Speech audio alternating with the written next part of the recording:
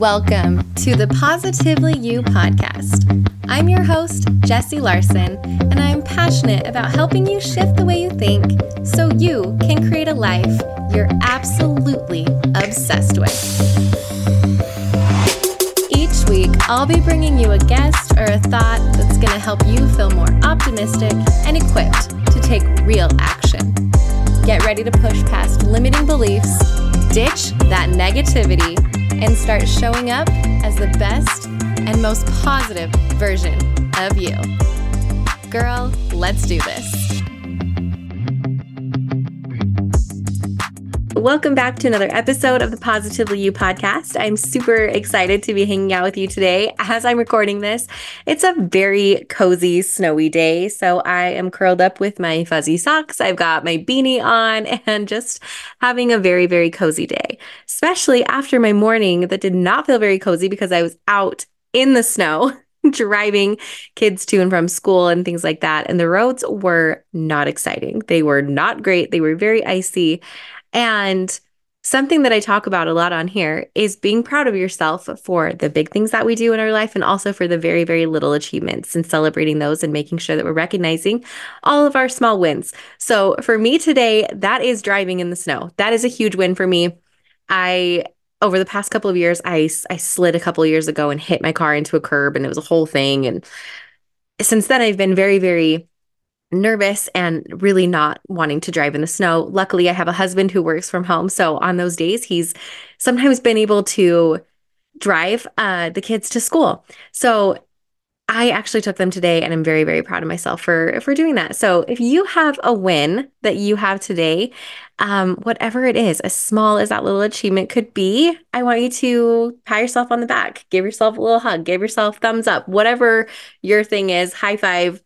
Be proud of yourself for whatever those achievements are, which is leading me into what I want to talk to you about today. Before we get there, one item of business. Next week is our virtual book club meeting for the book club.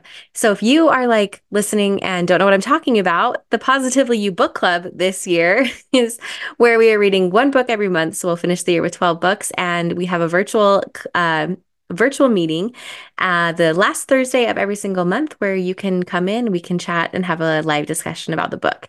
So this month for January, we're reading The Kindness Method by Shahroo Izadi, and absolutely loving the book. I've had some really good feedback from a couple of you already.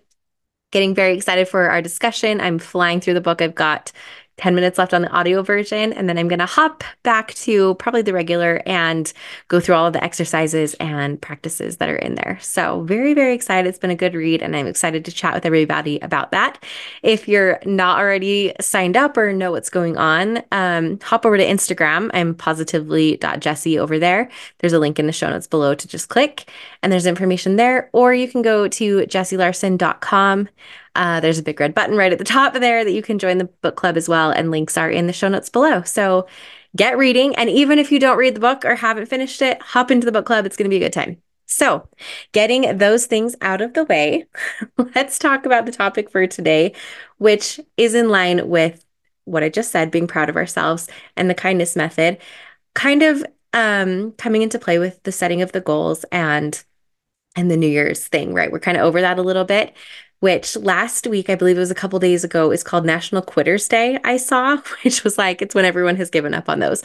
And obviously what we want here at Positively You is not to fall off the wagon, to not have these things where you feel bad about yourself and you feel shame. And it's just this never ending cycle of like getting back on and doing better and feeling bad about you not achieving the things that you want to. We want the opposite of that, obviously. And something that I preach here and that I've loved about the book that we've been reading this month as well is those small wins. So like I said, being proud of yourself. Now, my goal is not driving in the snow or whatever, but those little things. If you go back to the very first episode of this podcast, it talks about a small thing that you can do that's a win every single day. And that was my goal back in 2019 when I was having a real hard time with anxiety and with panic and just a lot of stuff going on. I needed a win. I needed to feel confident. I needed to have a goal that I could achieve that was like not easy, but like I needed a win every single day. And that's when I started making my bed. I said, I'm going to make a goal to do this. And I did. every single day for a full year. I did not miss a day. That included if I was at like a hotel or away from home, I would make the bed because it was part of my habit, part of my goal, part of my practice. And I set that goal because it was a win that I knew I could count on, right?